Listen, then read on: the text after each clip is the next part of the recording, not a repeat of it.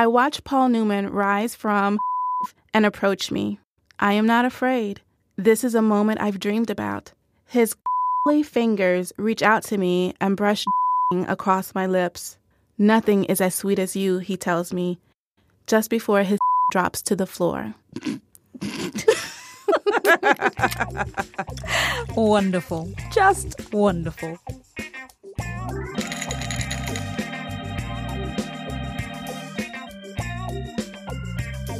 Hi, Nicole. Hi, Bim. Oh my gosh, welcome back. I'm glad to be here. What I enjoy is looking across this recording desk and looking into your eyes and knowing that we're about to share some filth.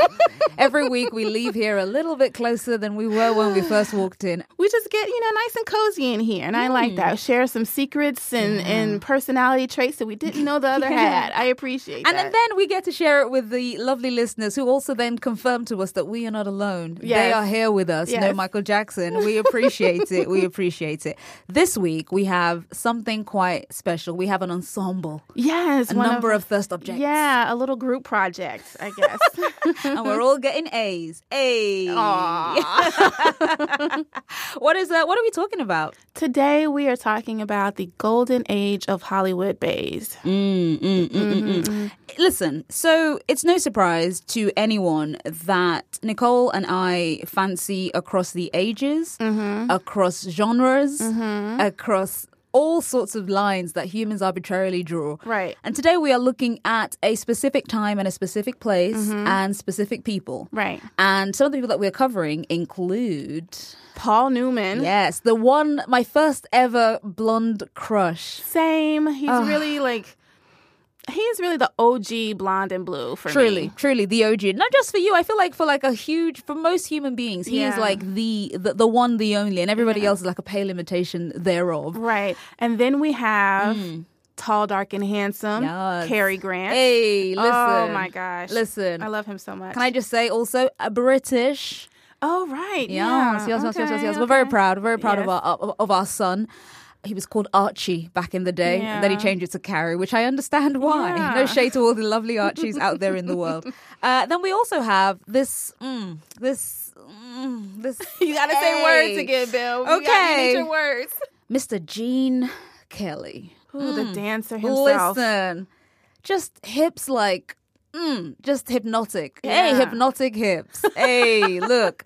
It's not my fault I'm a wordsmith. I love Gene Kelly so much, and I have such strong feelings for him because he's also one of those people that I discovered when I was a kid. And I was like, oh yeah, once again, I've confirmed that I think I'm straight. So God bless Gene Kelly and his dancing. And last of all, who do we have? Gregory Peck. Yes. Those eyebrows, man. My favorite feature on a man. And that stern voice that you love. Listen, Gregory Peck ticks pretty much all the boxes. And he's just got this... The thing that no one ever talks about, everyone talks about his eyebrows, which are spectacular. Yeah. People don't talk about his lips. You're going to have to talk to me about that a little later. I have pictures, so don't worry about it. We're going to have some visual fucking aids, right? Because this is an education. Thirst is something that we'd like to kind of share. Right. And I'm happy to do that today with you and with our listeners. As our listeners probably realized in that list, we did not have anyone of color. That is because at that point in Hollywood, men of color, black men specifically, were not allowed to be thirst objects in our modern parlance. Yeah, I mean, that's even if they got screen time to begin with. Right. I feel like the golden age that people talk about is referring to tans for pale people, as opposed to, this gilded age. So when we talk about the golden age, we are inevitably almost always talking about white people. Yeah. Which is problematic in its own way. And like Nicole said, we will get into that.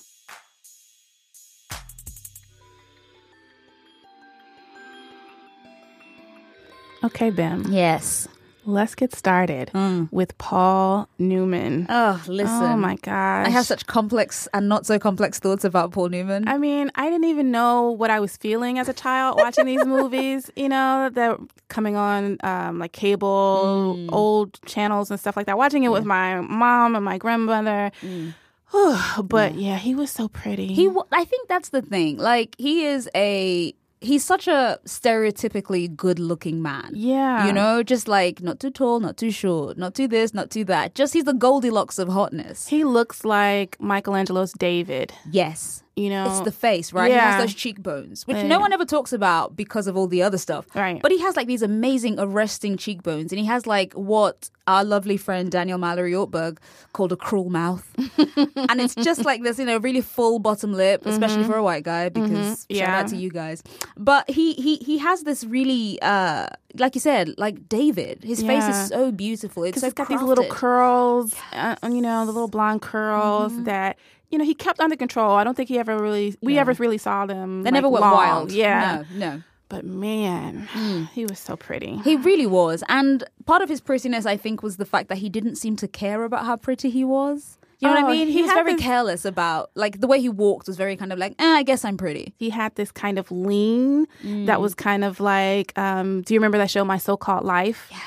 With Jared Leto. Before he was problematic. Yes, and he played this character named Jordan Catalano, and the main character, Angela Chase, was like, just look at him lean. And that's how Paul Newman was. Like, he had this little lean, you know, he would just kind of have his hand on his hip and lean a little bit, and you were just like, yeah. There's this great picture of him with like his Star of David necklace. He's shirtless, and he's leaning in like some khaki pants. Use your words, Nicole. I have none for him. He looks so good. But that thing about being very insouciant, I remember when I was a kid and I was like in my pretentious stage of being really into like vintage Hollywood, which I think every child should go through. But I remember reading lots and lots about old Hollywood and reading about Paul Newman. And one of the things I really loved was him kind of mocking, you know, the noise around the beauty of his eyes. And he said, you know, he could envision his epitaph when he died. And it was like, here lies Paul Newman, who died of failure because his blue eyes turned brown. Aww. And I thought, oh, I love it. He's so aware of the fact that these are all just like material trappings because Paul Newman came in the most beautiful package. Yes. Just abs. And a slight man. Like, he wasn't very tall. No, wasn't thick. Yeah. I mean, just, like I said, the Goldilocks. Yeah. Just right. Now, the first film that I remember seeing Paul Newman in was Cat on a Hot Tin Roof. Yes. Which is an adaptation of Tennessee Williams' play. Paul Newman played Brick, a retired football player. Yep. Maggie is his wife, as played by Elizabeth Taylor in the film. Amazing. Just incomparable. Brick and Maggie are married, but they're not having, you know, marital relations. Because in the source material, Brick is closeted, right? Classic Tennessee Williams. Right. And there are a lot of conflicts in the family and stuff like that. And I'm going to play this clip that comes at the end of the film, right? All the stuff has been resolved. Everybody's moving forward with their lives and everything. Brick is ready to make the marital relations happen, right? Sure he is. Now, in this particular clip, his sister-in-law is being real terrible or whatever. She's terrible. Yeah, and so he's trying to, you know, move past her drama. Right. So here we go with that. Maggie? Yes? Come on up here. Hey. Yes, sir. Woo! Now, if you have Paul Newman telling you, come on up here, wouldn't you say, yes, sir? I feel like Elizabeth Taylor was doing, she was a mouthpiece for so many people. Yes, sir. I'll be there presently. Man. And a little later, he's like, you know, we're through with lies and liars in this household. Lock the door. And Maggie reaches behind her to lock the door, and she's trembling. It's like, she can't even lock the door because she's so ready for this moment. That poor woman has been with her closeted husband for so long. Oh, and then he's kind of like, hey, let's try something. And she's like, oh, thank God. Yes. I so understood Maggie in that, both because, like, yeah, it's been a while, but also just kind of like, and also look who I'm married to. This is unfair for me.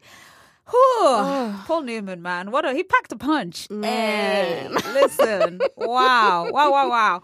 It's very difficult to talk about Paul Newman. I mean, the talent is undeniable, but it's very difficult not to talk about just how wonderfully he filled a frame. Yeah. He had presence. Yes. Which is not to romanticize. Yeah. Right. And you don't want to romanticize the past too much because, you know, it had all its attendant problems. Yeah. But Paul Newman really was a movie star. Like when he walked on stage, onto the set, I'm sure people just kind of fainted dead away.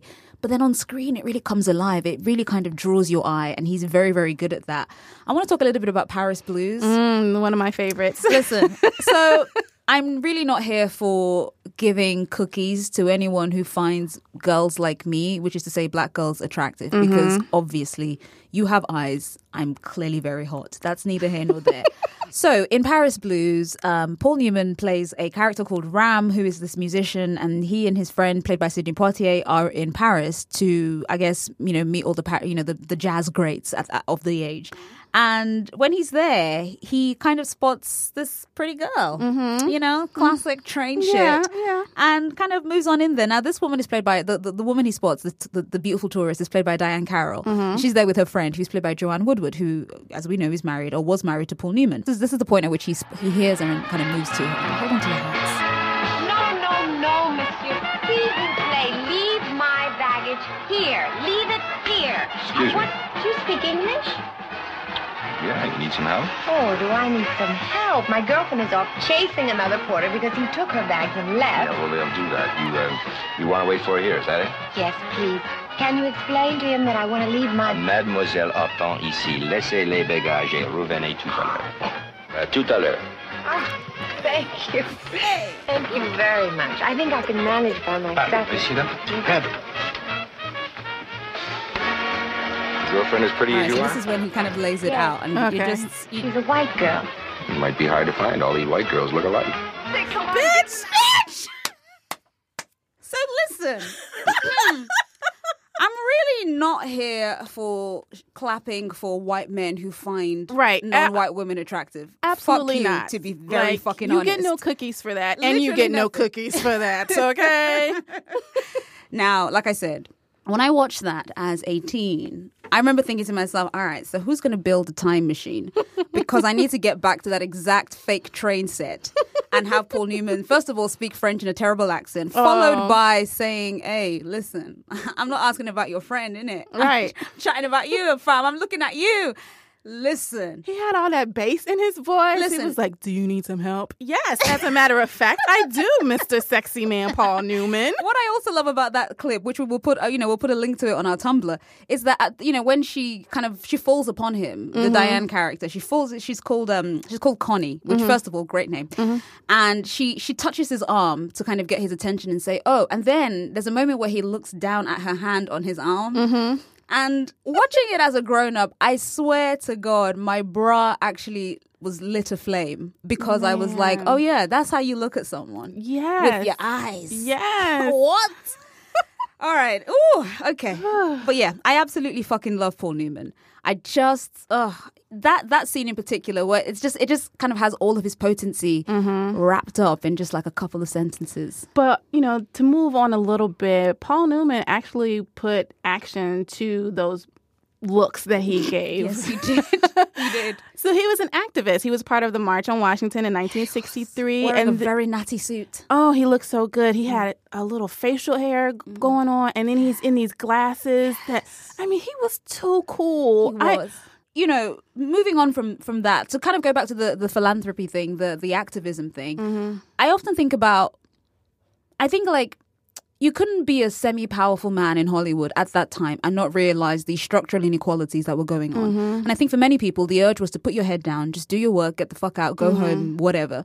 And Paul was like, no, I'm going to take some of this political capital that I do have in this industry and I'm going to do something with it. And so he stood and he said things, he did things. And there's something that came up this year, actually, and it was from Susan Sarandon, who, bless her, she is what she is. But she was talking about making a film with Paul Newman. And she was saying that he took a pay cut when he found out that Sarandon was making less than her male co-stars. And look at the men, Emma Stone came forward and said she got equal pay because her male stars insisted upon it and gave up something of theirs. That happened to me with Paul Newman at one point when I did a film with him ages ago. When they said it was favored nations, but they only meant the two guys, he stepped forward and said, well, I'll give you part of mine.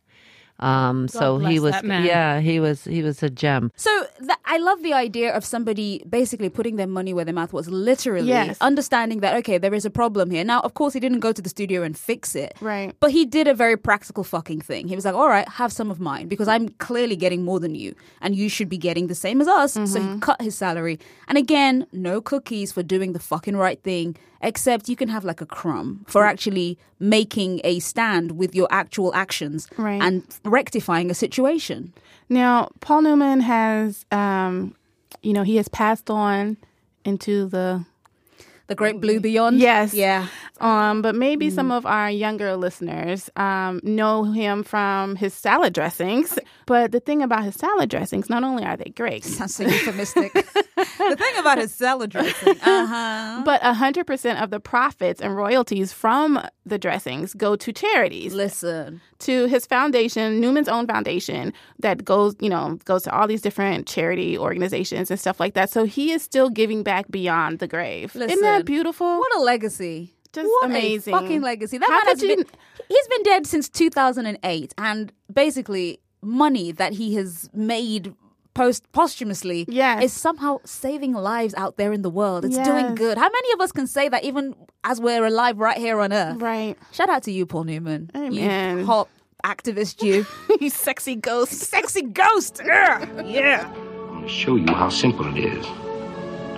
You please me and I'll please you. All right, let's move on to one of your faves. Oh my gosh. I'm a big Hitchcock fan, Alfred Hitchcock. Love his movies. Cary Grant was in at least 4 of them. Just beautiful, charming, creepy. That's the Holy Trinity I right there. mean- Beautiful, charming, and creepy. But that's what you have to be, right? To be in a Hitchcock film, to be the lead in the Hitchcock film. You have to have this little bit of, yes, you're charming, yes, you're beautiful to look at, but also, do you have an ulterior motive? What's Right. going on beneath the surface? What evil lurks? Yes, and Cary Grant has that to a T. Yes. He's also just, like I say, he's tall. He was 6'2". He's 6'2". Yeah, he was. So one of my favorite scenes is from North by Northwest, which stars Cary Grant and Eva Marie Saint. Yes. In this scene, Cary Grant's character, Roger Thornhill, he's on the run. People are after him. Eva Marie Saint, her character Eve, she knows the deal. She knows that he's running. The banter, the sexual tension. Yeah. It is a masterclass in writing flirtation. Think how lucky I am to have been seated here. Well, luck had nothing to do with it. Fate? I tipped the steward $5 to seat you here if you should come in. Hold on. Is that a proposition? I never discuss love on an empty stomach. You've already eaten. But you haven't. So she says, but you haven't. And he looks at her and reaches for his food so that he can, he know can what? get that full stomach popping and they can get it going. The inherent flirtation that was enforced by various codes during this time means that every word seems laden with meaning and possibility and potential and just filth. I mean, you haven't eaten. Bitch, I don't think you're talking about the steak. Can I just say, because your eyes are telling me there's more. There's more.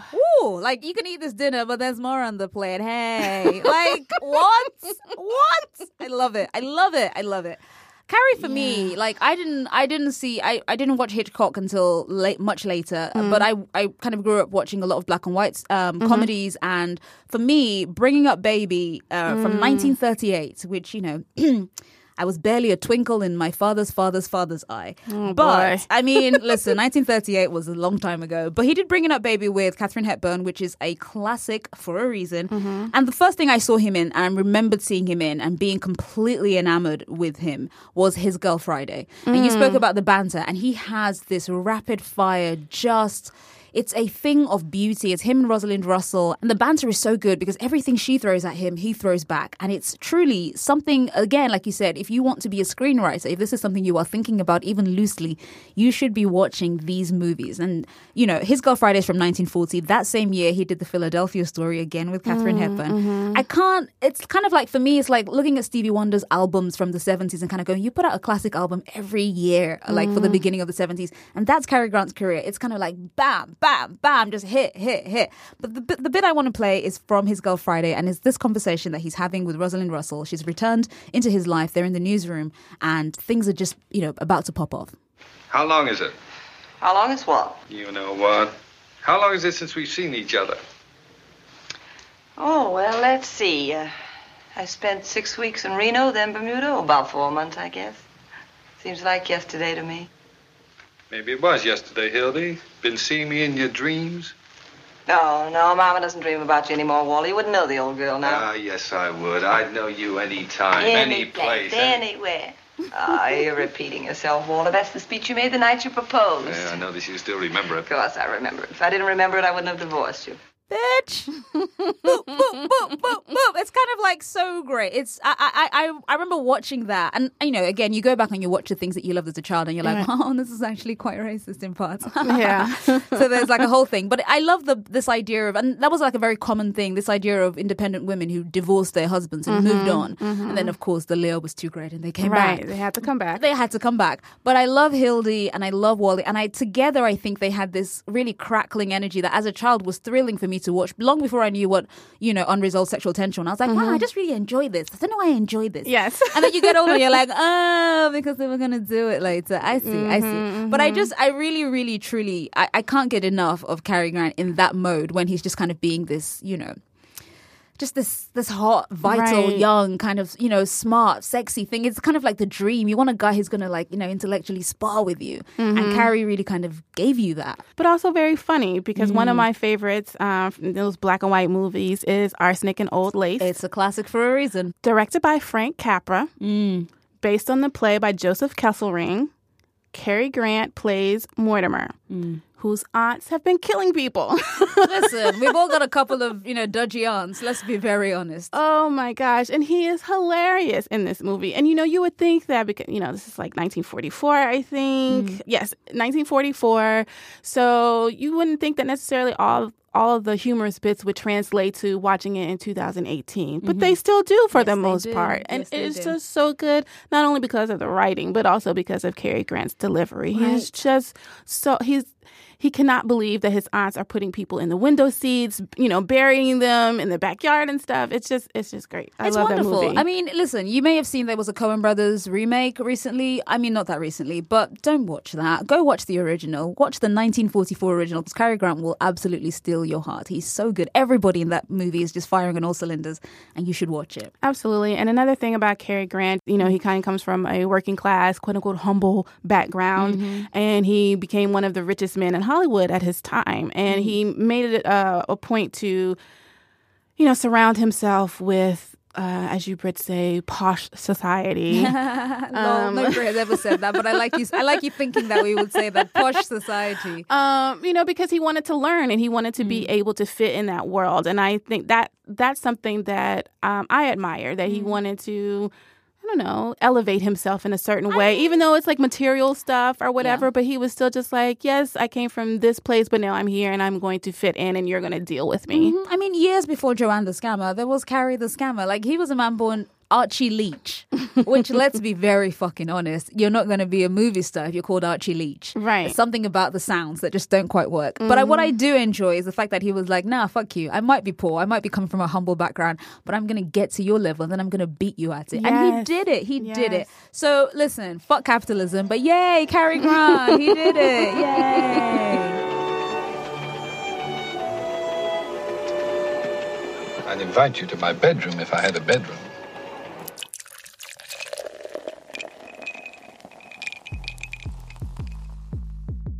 So we want to move on a little bit to one of your favorites, Bim. Gene Kelly. Talk to me. All right. So listen.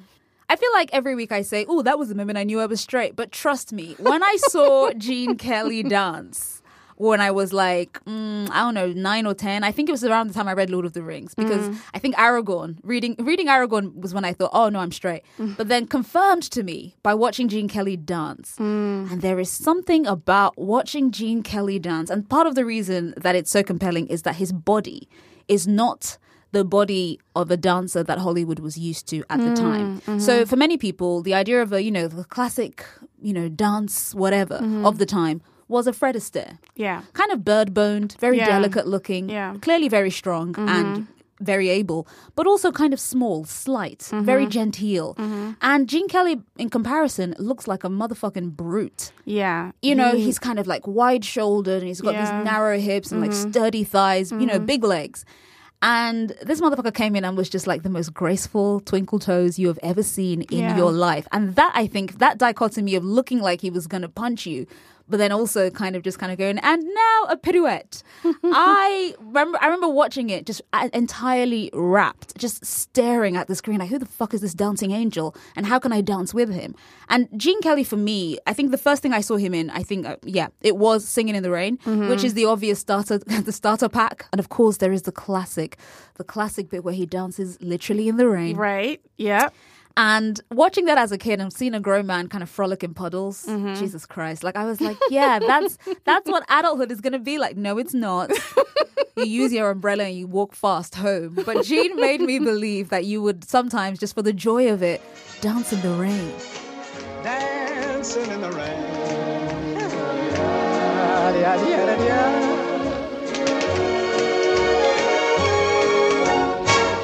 I'm happy again.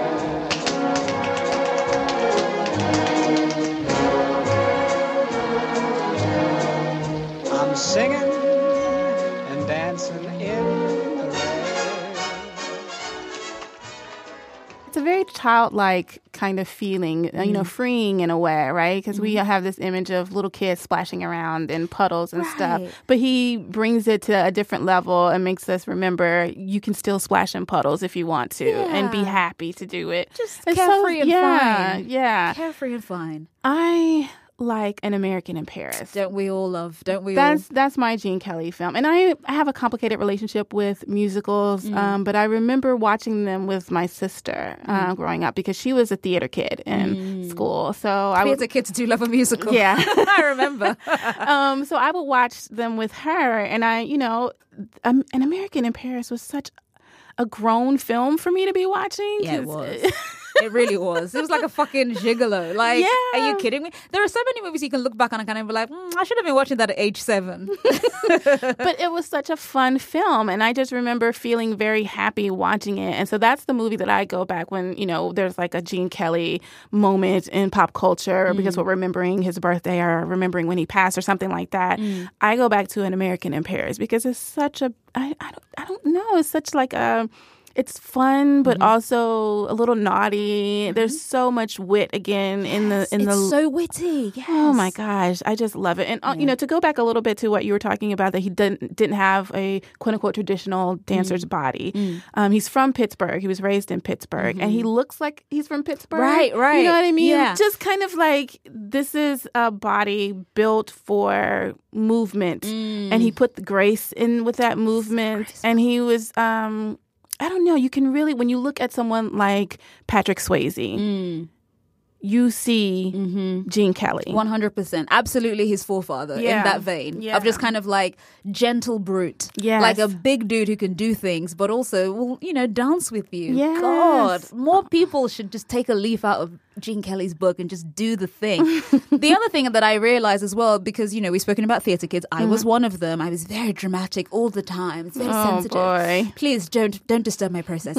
But I remember watching Hello Dolly many, many years ago for the first time and being absolutely astounded. And when I saw that it was directed by Gene Kelly. So he had this other career where he was doing other things. And, by all accounts, all the interviews that he did later in life, he was someone who was just incredibly, loved his art and worked himself. Apparently when he did the Singing in the Rain number, he was very, very ill. He had like a temperature of like 102. Oh, no. And he powered through. And apparently also, this is less charming, he was also a very hard taskmaster. And he was kind of terrible to Debbie Reynolds. Apparently she was quite ill as well. And he was like, do it anyway. And I was like, all right, calm down, bitch. Like, it's just a movie. Yeah. But, this idea of being a perfectionist who really sought out the best for his work, I am 100% here for. And I think that's another thing that makes him just wildly attractive. This was a man who worked at his craft and cared about the result. And you can see the result 50, 60 years later because somebody took the time to make it as perfect as it could be in the day. I find that wildly hot. Yeah. There's one thing I can tell you. Might have been around sooner. You'd know by now that you're very pretty. And I'm not making fun with you. Speaking of wildly hot, Gregory Peck. Oh, wow. Yeah. Gregory Peck, Atticus Finch in To Another Kill a problematic liberal. To Kill a Mockingbird. You know, I saw To Kill a Mockingbird when I was a kid as well. And even as a kid, I was like, I don't know about this. Right. But I also understood a striking figure of a man. Yeah. And I was like, oh, I don't know about this, but I know about him. He's quite, you know, I think, you know, he's someone's dad in that movie and he looks like someone's dad. You know, and I don't, you know, we all know how I feel about the word zaddy, but I remember looking at him and kind of going, yes, I bet you provide for your family. And the thing is, like, when you look at promotional pictures from that time where he is posed in a certain way, not even for To Kill a Mockingbird, but just in general pictures that he posed for in magazines and whatever, he is beautiful. Just absolutely stunning. We'll have to find some pictures and maybe put them on our Tumblr or something. Yes. Just angles for days. Just angles is exactly the word, Nicole. Oh, he was kind of like, it looked like he was put together by a team of engineers who were kind of like, all right, so this is the sine and the cosine and the tangent and the this, because they put his face together and it's just kind of like, wow, it works. It looks planned. You look like a city that has been planned on a grid. He's just really, really fucking hot. And he would lose himself in his character, so you would lose those angles a little bit because he was playing whoever, whatever, that didn't call to be beautiful and attractive or whatever. Yes. But he was fascinating to look at. Yes, he was. I remember watching Roman Holiday when I was a kid. And again, this idea of we all want to be like, you know, princesses anyway, I suppose, to an extent. And I remember looking at Audrey Hepburn and kind of going, yeah, I can see the attraction. But don't you have to work? Work? Now. Today's going to be a holiday. But you don't want to do a lot of silly things. Don't I? First wish, one sidewalk cafe coming right up. That movie, again, was one of those things that kind of stuck in my head where I was like, oh, this is what romance should feel like. You should be on a moped in Rome. You know, like this is what it should be. But he had just so much. He like you said, he gave so much, even when he was doing quite, you know, subtle / gentle work. Yeah. And you'd look at him and you'd be like, oh, that's a man of substance who is doing things. Yes. He had heft. And he was tall. Yeah, it was. He was like 6'3". Oh, R.I.P. man. And it's so interesting because the golden age of Hollywood, these people were tall. These men, the leading men, were tall. Like James Stewart was, I think, 6'3". So it's interesting to see this evolution where we get to these men today who aren't always quite as tall. Right. And nothing's wrong with that. Nothing's wrong with that. I actually I think it's more democratic now where you can have people of average height. You know, not everyone has to be 6'3". Right. I like the idea of us kind of democratizing to an extent anyway, because, you know, most of these men still are white. Yes. But this idea of democratizing in some way where we have skinny dudes and we have like short dudes and these people also get to be sex symbols in as much as we still have that. I mean, you could argue about, you know, the star system of Hollywood having gone away, which I think is, again, a good thing, generally speaking. But I think, you know, I prefer the democracy of now and the movie stars of today. However, I can look to the past and kind of be like, do you know what? That was nice too. Actually, that's a really solid way for us to kind of move into the next part of this discussion, which is essentially the unbearable whiteness of Golden Age Hollywood. Now, where to begin? We've talked about Paul Newman advocating during the Civil Rights Movement. And beyond. I can't speak to what these other men may have done, but back in the day, it was very difficult to find Black men, Latino men, Asian men. Definitely hard to find Native American men. Listen. And that's just on the issue of race. Yes. There's all this other stuff. Right. On screen as portrayed by the people who are actually identified, you know, as Black, Asian, because getting into white men playing Asian characters. All right. Ooh. So I'm glad you brought that up because Yul Brynner comes to mind. Yes. And he played the King of Siam. Now, Yul Brynner was a white man from Russia. Okay. Yeah. Let's just call that by its name. He also played Ramesses in The Ten Commandments. Like, this motherfucker had a whole line in playing not quite white. Yeah. You can argue with me regarding any number of things, but Yul Brynner was hot. And we can also acknowledge in that same universe, he was doing a lot of racist shit by playing these characters. Yes. So let's, you know, to think about Hollywood at this time is to think about a very specific kind of beauty, a certain kind of look. And that look was Caucasian. And I think when we talk about interrogating who we fancy and why we fancy, it's important for us to understand that these things do not happen in a vacuum. We were given so little in terms of variety and choice that I think a lot of us imprinted a very specific idea of what is attractive, what is sexy. And these things are not by accident. It was formed that way. Exactly. And it's very important that when we discuss all our thirst objects, as we have done for all of season 1 and now in season 2, that we are always thinking about who's missing here. Yes. And that's a very real thing. And it's something that I know that I talk about with Nicole a lot, kind of like, you know, there's that old question, is he hot or is he white? And a lot of the time the answer is, fam, he's just white, you know. That's it. That's really all it is. Move on. And that is the thing that I think many people really kind of, you know, talk about, grapple with. We get your emails, we get your, you know, people are thinking about a lot of these things. And I want us all to think about it even more. I think however much we're thinking about it, we're not thinking about it enough. Exactly. Now, there were Black men who were on screen at that time. In the very early days of Hollywood, there was Paul Robeson. Who's beautiful. I think he was very handsome. Yes, great face. Yeah. Then you also have, of course, Sidney Poitier. And there's a significant amount of time between these men, these leading men. But they always had to be very well put together when they were on screen. Yep. Right? If they weren't playing a working class person, right, you know, a porter or something like that. The husband of a maid. Right. Then they were somebody like a teacher, right? Someone who was buttoned up. Very professional. Yes. You know, a doctor, a lecturer. Yes. Yeah. And not allowed to have any kind of romantic love interest unless it was another Black woman who was very fair-skinned. Yes, if she was even given a name or like any real screen time. Right. Then there's Harry Belafonte, yes. Now, Carmen Jones is an amazing film. It's so hot. Oh, my gosh. The promotional stills for that movie, insane. Every single photo from that looks like just like they were filming it in the middle of like just tiny fires where everyone was just kind of combusting from the hotness. Everyone in there is just like smoking hot. Sadly, I don't find Harry Belafonte handsome outside of that movie, which is horrible. But I remember when we were talking about putting this episode together, we were like, Harry Belafonte? I guess. So that was another reason. So listen, our production meetings are very, very vocal things where we talk about who we're doing, why, who we're doing, why we're doing them, etc. And this one in particular came up a lot where we were kind of like, all right, how do we do this? And Nicole has pointed it out. Sidney Poitier was never, ever presented to me growing up in any of the movies I saw as a hot prospect. He was somebody's father or somebody's husband or, you know, and that's the other thing as well. The scenarios in which Black and other non-white actors appeared in was one of strife. And it's very difficult for me to fancy you if you're kind of chatting about, you know, the racism of the day. It's hard enough in big 2018. Back then when the shit was overt and just oppressive in a way that you could not escape.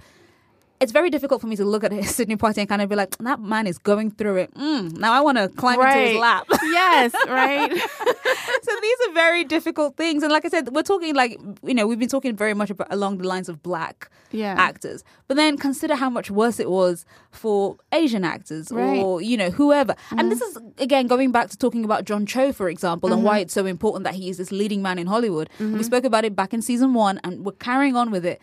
The reason why it's so difficult for people to conceive of John Cho as a romantic lead, you know, a leading man in Hollywood, is because we've been given so few examples of Asian men in that particular light. So these things are all interconnected. They are all interwoven. And yeah, like we said, question, interrogate, talk to yourself. Also, you have to look at stereotypes change depending on what you're trying to prove with your stereotype. So to talk about Asian men in Hollywood, either they are the martial arts expert or they are the desexed friend who is, you know, kind of feminine. So is he going to kick your ass or is he a girl? Like, what are you trying to say? Right. You know, again, this kind of goes back to these old Hollywood movies where you've got Mickey Rooney playing an Asian character, a caricature, just embarrassment. It's embarrassing. That's exactly the word. You look back on it and you're like, Jesus, who let this fly? Who? I mean, the answer is the world, but still. It's just ridiculous. And so, you know, it's hard, like you said, to look at a person who's playing a bus driver who is so underpaid and harried and angry. And, that, he's just in a suit and tie, even to drive a bus, and then he comes home and his wife, they're trying to like figure out bills and stuff. How are you supposed to find that attractive? Right. It's aspiration, right? Right. That's what a lot of fancying kind of comes down to. And I do think about the ways in which, like you said, useful stereotypes at the time, the idea of Sidney Poitier as a respectable man, the guy who, there was lots of talk around his casting in Guess Who's Coming to Dinner, and they had to make him a widower as opposed to a divorcee because he couldn't even be divorced because that would besmirch his good black name. And I keep thinking about the ways in which we kind of swallow all of these things, and we don't know we're even swallowing them half the time. We just have what is there. And I think that's basically the final lesson regarding today's episode of Golden Bays. It's kind of like, here are 4 people, but also what a fucked up system those 4 people came out of. Absolutely.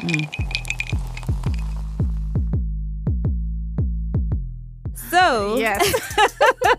This week we are going to be doing travels about people who are dead, R.I.P. Yes. May they be at peace. May they be at peace. But I feel like we're honoring their memories and their legacies by writing these fanfics. Don't laugh. I'm being very serious. Oh my gosh. I hope the states don't come after us.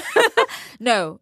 We should point out that these are fictionalized versions absolutely. of these wonderful dead people. Right. All right. So, Nicole, I'm very ready to hear what you've come up with. Who have you written your travel about?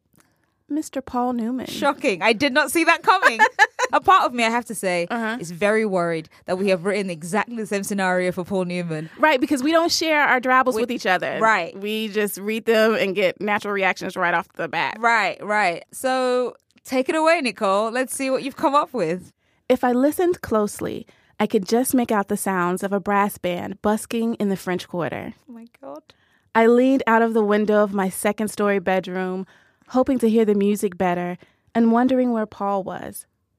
I laughed at myself. I'm too old to play Juliet, but for a man like Paul, I'd be lovesick on a balcony any day. Looking for me? His voice broke through my foolish pining, and I turned to see him leaning against the bedroom door, a few days stubble showcasing a naughty smirk.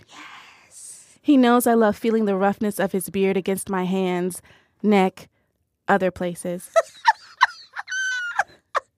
He was already unbuttoning his shirt, so I rushed to help him, my outstretched hands betraying my relief and anticipation. I asked if anyone saw him. He said, "Only you can see me, sweetheart," before he clicked the light switch, leaving us to fumble through darkened familiarity, the distant street musicians losing their hold on my attention. Is it? Is it? Okay. Wait, your hands are reaching? You rush to help him take off his shirt? He has hands, Nicole. He can take his own shirt off, all right? He might need some help. It could have been a long journey across town. I don't know. And everyone knows when you've had a long journey across town, it's your hands that get tired. Yes, exactly. Yeah, sure. Exactly. You are such a waste. I hate you. I hate you so much. Oh my gosh. But can you imagine, again, this is just kind of that nod to, the times that Paul Newman lived through. Did anyone see you? Yes. Right. I just had to do a quick little, some of this swirl is a little taboo. Oh my God. I'm so ridiculous. Do you know what? I believe your middle name is actually ridiculous. Nicole Ridiculous Perkins. I'm proud to know you. Well, but Bim, you have a drabble. I do have a drabble. And who is your drabble about? It's about fucking Paul Newman, isn't it? So you're going to see something that comes up in my drabble that's already come up in yours. Uh-oh. We are too synced. It's actually scary. Yeah. But yeah, mine's also about Paul Newman. Okay. And I, unlike you, decided not to even mention the fact that we would have been together in difficult times racially. Because we're going full fantasy here. Sure, absolutely. Are you ready? Yep. Paul's beard is the fullest I've ever seen it. He calls it his homemade disguise. But I tell him all it does is make the distinctive blue of his eyes stand out even more. Bitch! We've been at the Malibu beach house for a month now, and the sun has lightened his hair and deepened his tan. Right now, his famous assets, the only blue eyes I will ever care about, are hidden from view. His face is less stern when he is at rest, less obviously beautiful than the big screen makes it. Asleep, Paul Newman, the movie star, becomes something else. The creases in his forehead are less pronounced, his mouth even more generous. I trace my finger across his bottom lip now. Oh. And he squirms a little as a slight smile crosses his face.